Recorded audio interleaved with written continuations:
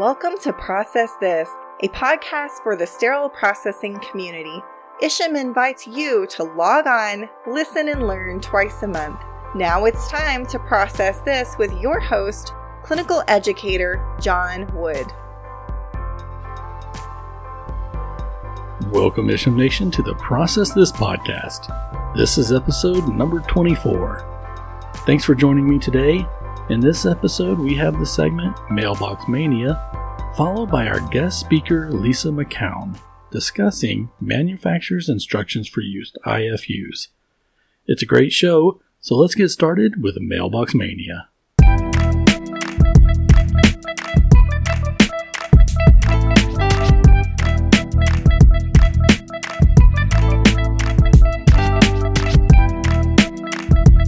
Today in Mailbox Mania, we're looking at the September-October 2020 edition of the Process magazine by Isham.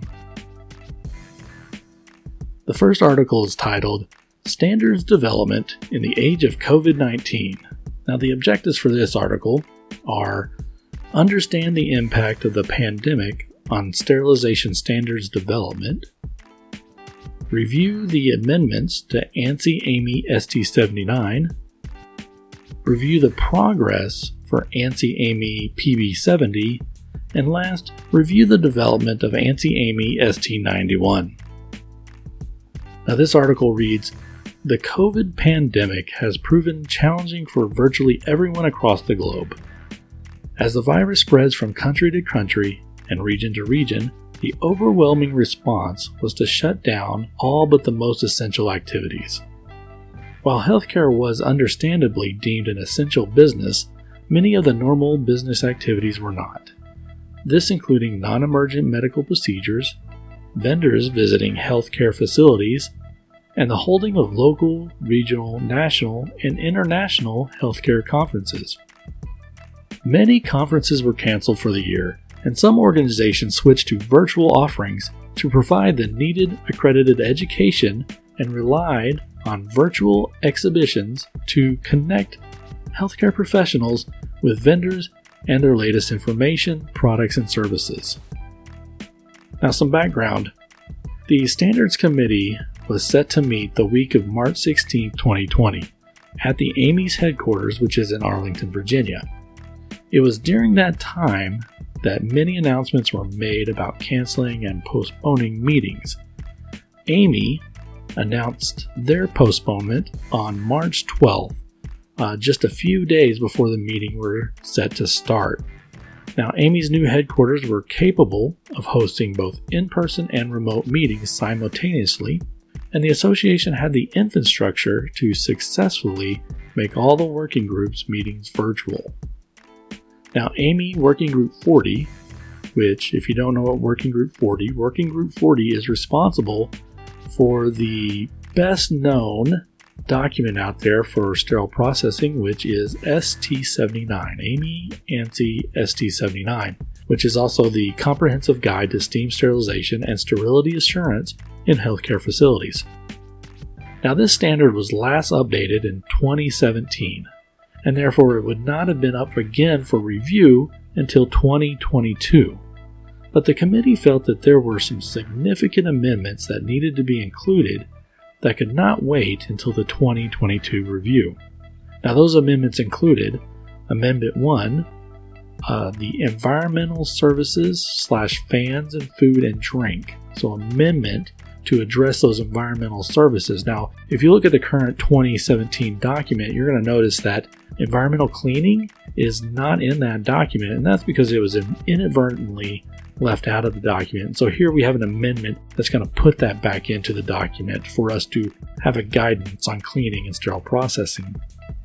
Amendment 2 is the amendment for inspection of insulated instruments, which I think we can all agree is important. Now, Amendment 3, this amendment is for the modification of contents pertaining to the frequency of cleaning for routine care of sterilizers for sterile processing areas in healthcare facilities.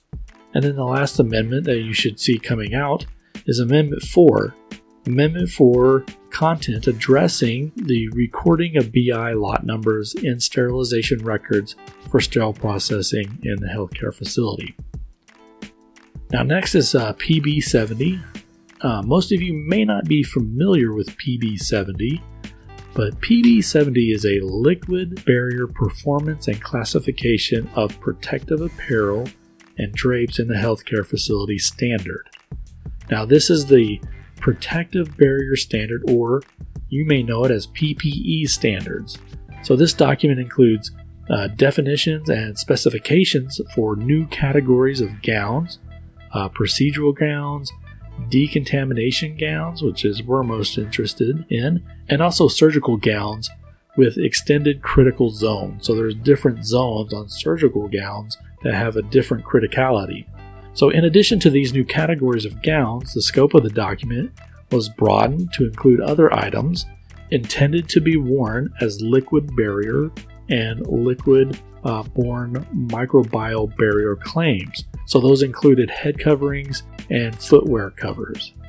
So again, PPE is important to sterile processing professionals, and that's why it's important to keep in touch with these updates from this committee, especially during this pandemic.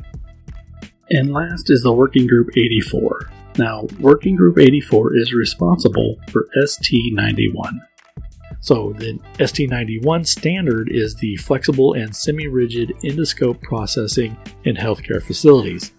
Now, this standard has been under review for quite some time, and it was reopened early to keep pace with the rapidly changing concerns with endoscope processing. So, compared to the 2015 version of this standard, many significant additions and modifications were made to the document. Now, this is a great article. It's full of information that you need to know about the standards.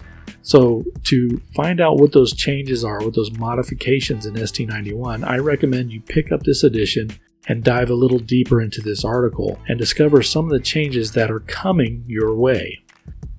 Moving on, the next article we're going to talk about is titled Common Cleaning Challenges Associated with Washer Disinfectors and Loaned Instrument Sets. So the objectives are identify common washer disinfector loading errors, pinpoint some cleaning challenges of loaned instrument sets, and then list some telltale signs of washer disinfector issues. So more than ever, sterile processing professionals are having to work faster, turn instruments around quicker, and complete sterilization sooner to support surgical service schedules. Instrument cleaning is at the core of this process.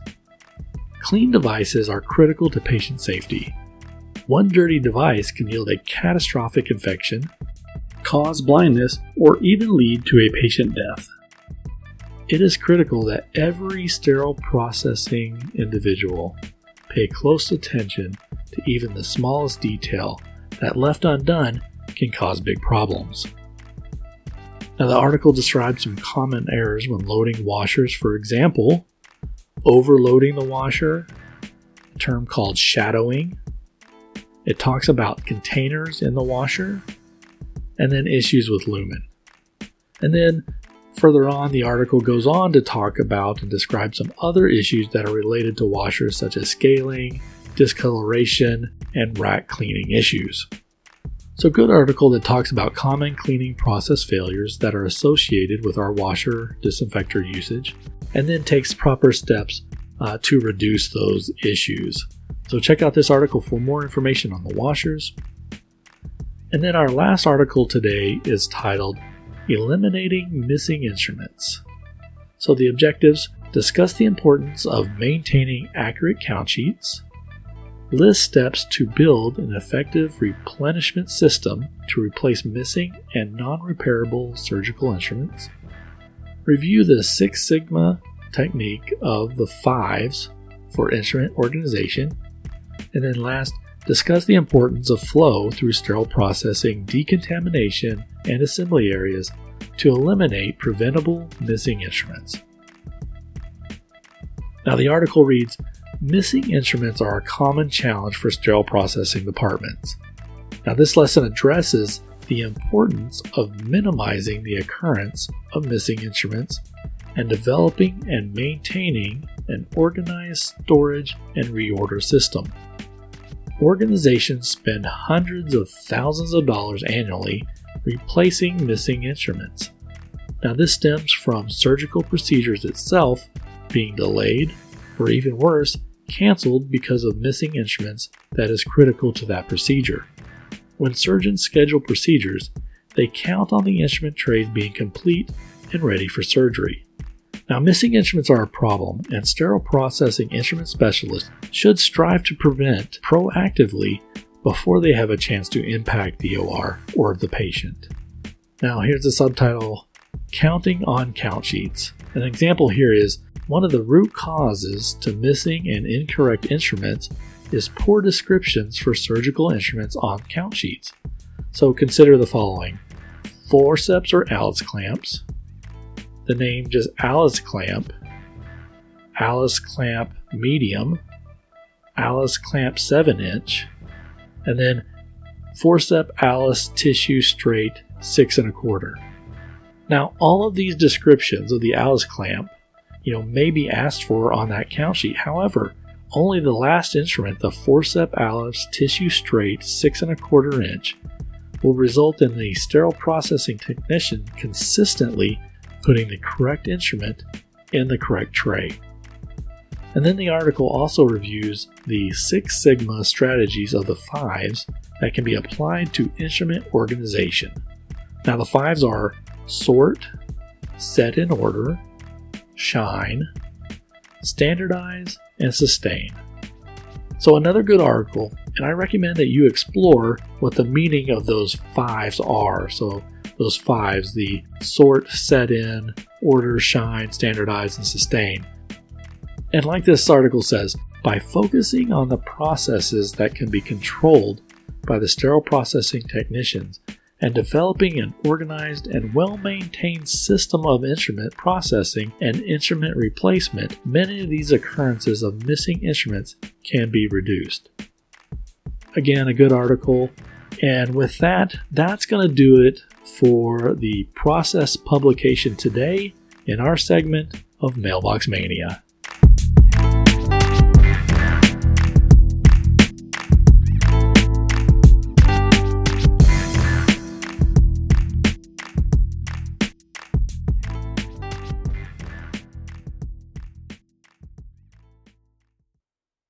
Isham Nation, today our guest speaker is being leveraged by OneSource.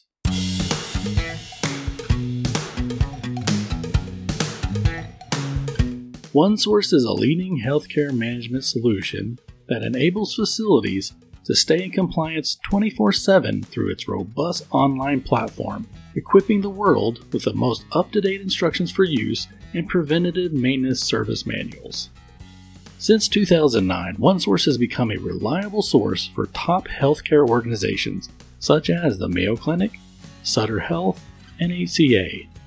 Approved and trusted by the Joint Commission, AAMI, CMS, AAA, HC, OneSource's accurate and up-to-date database for surgical and equipment, biomed, and dental specialties improve patient safety and reduce healthcare-acquired infections.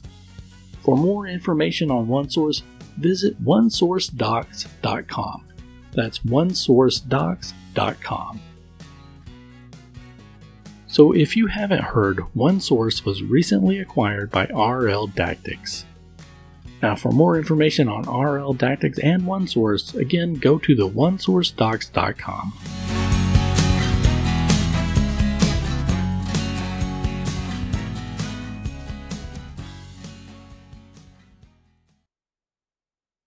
Lisa McCown, formerly Wakeman, is a manager of research and development for Beyond Clean. She graduated with a Bachelor's of Science in Integrative Leadership and an MBC from Anderson University. She is a doctoral student in the Richard Fairbanks School of Public Health Global Health Leadership Program from IUPUI in Indianapolis. Lisa is an industry contributor for the advancement of the sterile processing profession. Her areas of focus include research, writing, and projects that improve education and process improvement. Welcome to the show, Lisa. Many listeners may remember, and some may not because they're newer to the field, but remember a time when sterile processing professionals had to make their best guess as to how to process an instrument. Can you talk a little bit about the history of instructions for use, the IFUs? Sure. Well, there are many events that led to IFUs in the form we see them today. I can give you a short overview. Regulation of medical devices began really in 1938 for simple instruments. The original FDA document in 1906 did not cover medical devices. The Medical Device Amendments of 1976 expanded the regulation, which started the 510K process and established the three main classes of medical devices. Class 3 is the most highly regulated as devices that critically support or sustain life. FDA guidance was published in 1996 entitled Labeling Reusable Medical Devices for Reprocessing in Healthcare Facilities, and that was when we started really seeing IFUs begin to circulate. Where we saw the biggest leap forward into format as we're used to now was in a document published by the FDA in 2015 entitled Final Guidance for Industry and FDA Staff, Reprocessing Medical Devices in Healthcare Settings, Validation Methods and Labeling. The FDA recognizing medical devices were evolving to be highly complex in design and were much more difficult to reprocess. If you remember, just prior to this, we had major outbreaks in CRE with duodenoscopes and medical device reprocessing was under serious review. In September of 2015, FDA and CDC published an advisory entitled Immediate Need for Healthcare Facilities to Review Procedures for Cleaning, Disinfecting, and Sterilizing Reusable Medical Devices, stating a much higher emphasis on documented education and training of healthcare professionals who perform medical device reprocessing, as well as quality audits. I think that's where we started to see a lot more emphasis placed on establishing documented quality management systems as well, and outlining infection prevention protocols for policies and procedures, which included language requiring following manufacturers' IFUs. IFUs seem to come in all shapes and sizes. Can you discuss why IFUs are so different from one manufacturer to another? Well, the FDA has really left it up to the manufacturer to design their IFUs, providing them with a basic framework of categories to include. That's why IFUs can be found in any format, from a one-page insert with vague information to a 250-plus page manual with multiple languages. Typically, IFUs are written by engineers or technical writers who may not necessarily have experience in a healthcare setting replicating their directions. Instead, the instructions are based on the technical experience of the writer and the results from labs testing. Some manufacturers invest a lot of R&D into the development of their IFUs. However, due to the lack of standardization, the end user doesn't usually know what to expect. Users are often left to figure out how to interpret the information in an IFU. In addition to that, IFUs are updated as needed at the manufacturer's discretion. And it's difficult to know if you're reading the most current version unless you subscribe to a database that collects this information. Some industry partners have worked hard to provide informational sheets that summarize the most important takeaways in an IFU, recognizing this need of some semblance of order and standardization. So you talked about standardization of IFUs. To your knowledge, is there anything currently being done to standardize these IFUs? I think that it's been generally accepted that since medical devices are so diverse, that manufacturers' IFUs should be too. And so people really haven't questioned it because the expectations are so high. And no one wants to admit that IFUs are not consistently being followed in the current state. But efforts are being made through AAMI, the Association for the Advancement of Medical Instrumentation, to standardize manufacturers' IFUs. I am a primary voting member of Workgroup 12, which is Instructions for Reusable Device Reprocessing. However, the development of standards that are designed to address pain points from the user perspective is slow and underrepresented. I think that there's a lot of assumptions that manufacturers make about sterile processing, I think there's a false sense of assurance that sterile processing departments have the support and resources they need to comply with industry expectations. With hundreds of discussion points to review in a technical committee, it's difficult to propose many concepts that will require progressive changes that help manufacturers understand the dynamics involved from the user perspective. I think we just need more involvement from our community. The more we engage and talk about these issues, the closer we will be to collaborative solutions. Thank you again for being on those AAMI committees to support our sterile processing professionals and the development of these IFUs. What are the key components found in an IFU? Not only do you want an IFU to have designated sections that follow a logical flow through the reprocessing cycle from start to finish, you also want to have specific key points in those sections that are relevant for the device. In your opinion, what makes a really good IFU? I'll start by saying that I really think that IFUs need to be significantly redesigned, streamlined, and standardized, and that the industry has a lot of work to do to solve some of the larger questions. And while we could engage in a healthy discussion about who should be part of the writing process for IFUs, I think that what's important as IFUs stand today is that they have clear language that's able to be easily understood by someone walking through the instructions and working with the device for the first time. There should be enough instructions to cover the relevant information required so that the device is safe to perform its intended use.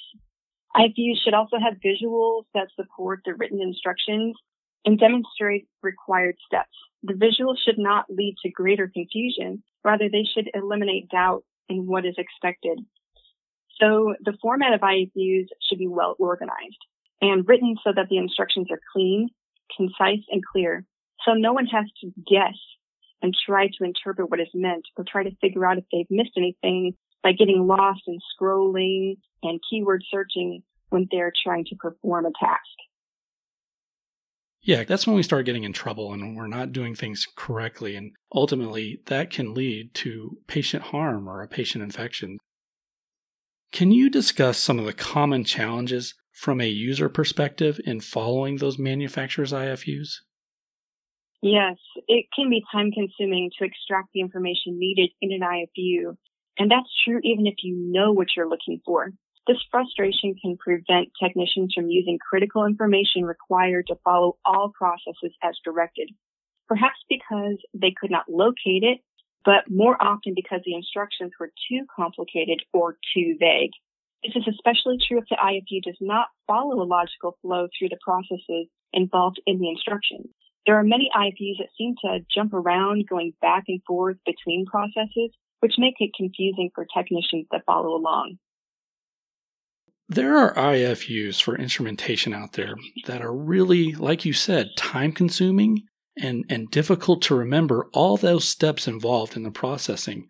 And I'm kind of thinking about duodenoscope processing or, those robotic arms that we process. Do you have any recommendations on how folks can best deal with these types of instruments? IFUs are not just for sterilization parameters. It's not enough for techs to know how to look up an IFU. We need to rethink what true accessibility really means. IFUs are supposed to be part of every step in the reprocessing cycle. So they really should be interfaced somehow with the technician where they're doing the work.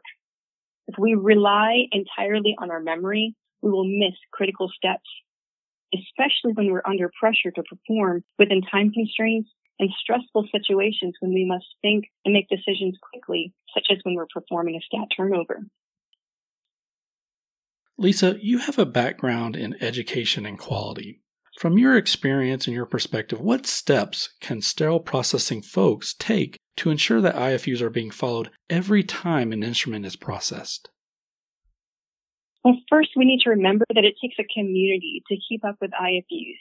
There are literally hundreds of thousands of medical devices, and it's impossible for someone to be the gatekeeper.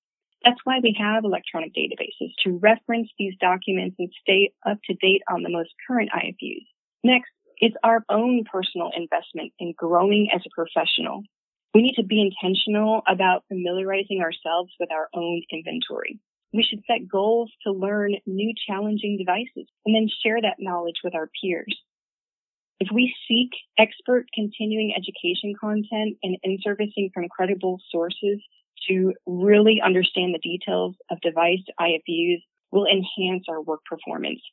Since a standard format for the user is not yet a reality, a greater emphasis on training is required to improve compliance. Criteria for care and handling instructions can be scattered throughout a document or missing altogether. Therefore, technicians should know what questions to ask so that searching is more efficient. Earlier this year, I wrote an article entitled Reviewing Medical Device Manufacturers' Instructions for Use, Key Features and Critical Thinking Questions. And I explore this topic to spark deeper questions and further the conversation. Great. To our listeners, be sure to check that out. And then the last few questions I have for you are really scenarios. So, Dr. Smith for years has been asking sterile processing to sterilize fish hooks that he purchases himself and brings into the facility. Now, Dr. Smith uses these fish hooks to retract skin flaps during the procedure. I know there are a lot of facilities out there that have their version of the fish hook. Can you discuss why this is not an acceptable practice? So in the old school days, we sterilized everything and never questioned it. Yeah. If it would be safe. I can think of rubber bands, safety pins, household spoons, for example. We must remember that if we make a decision to justify a process without the manufacturer's written instructions to tell us what the manufacturer validated, we are in fact forcing our organization to assume all liability for that device. The protocol involved in product validation is not something that organizations usually have experience or resources to conduct. This is done by manufacturers under the approval of the FDA. If products have not been validated for specific processes and chemistries, etc., then there's no way to have disinfection or sterility assurance. And then the last question or scenario, I recently had a question about processing an instrument without the IFUs. In this case, the facility had been sterilizing an old instrument for a surgeon for several years. The instrument manufacturer went out of business several years ago, and the IFUs for the instrument can no longer be found. To date, there have been no infections linked to this procedure that this instrument was used on. How should the facility proceed in this type of scenario? Well, just as medicine is constantly advancing, so are the sciences of sterilization and high-level disinfection. Old practices are continuously being challenged by new insight and data discovered by research. We don't want to be in the business of guesswork, especially when lives are at stake. I would recommend replacing the item with something more up-to-date. This concept of a useful life is more than just about its functionality. There are also factors to consider, such as whether this device is compatible with the most current evidence-based research, and IFUs are part of the mix. Excellent. Thank you, Lisa, for joining us today and speaking with us. Thank you for taking your time to be with us and share just a little bit of your knowledge as it pertains to IFUs. So thank you very much, Lisa. You're welcome.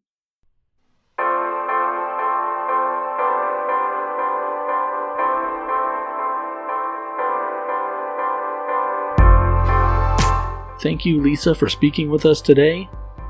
To find out more information about Lisa, go to her LinkedIn page. There you will find more publications that she has done. Again, that's Lisa McCown, formerly Lisa Wakeman. ISHM Nation, episode 24 is in the books. Thanks for listening to the show.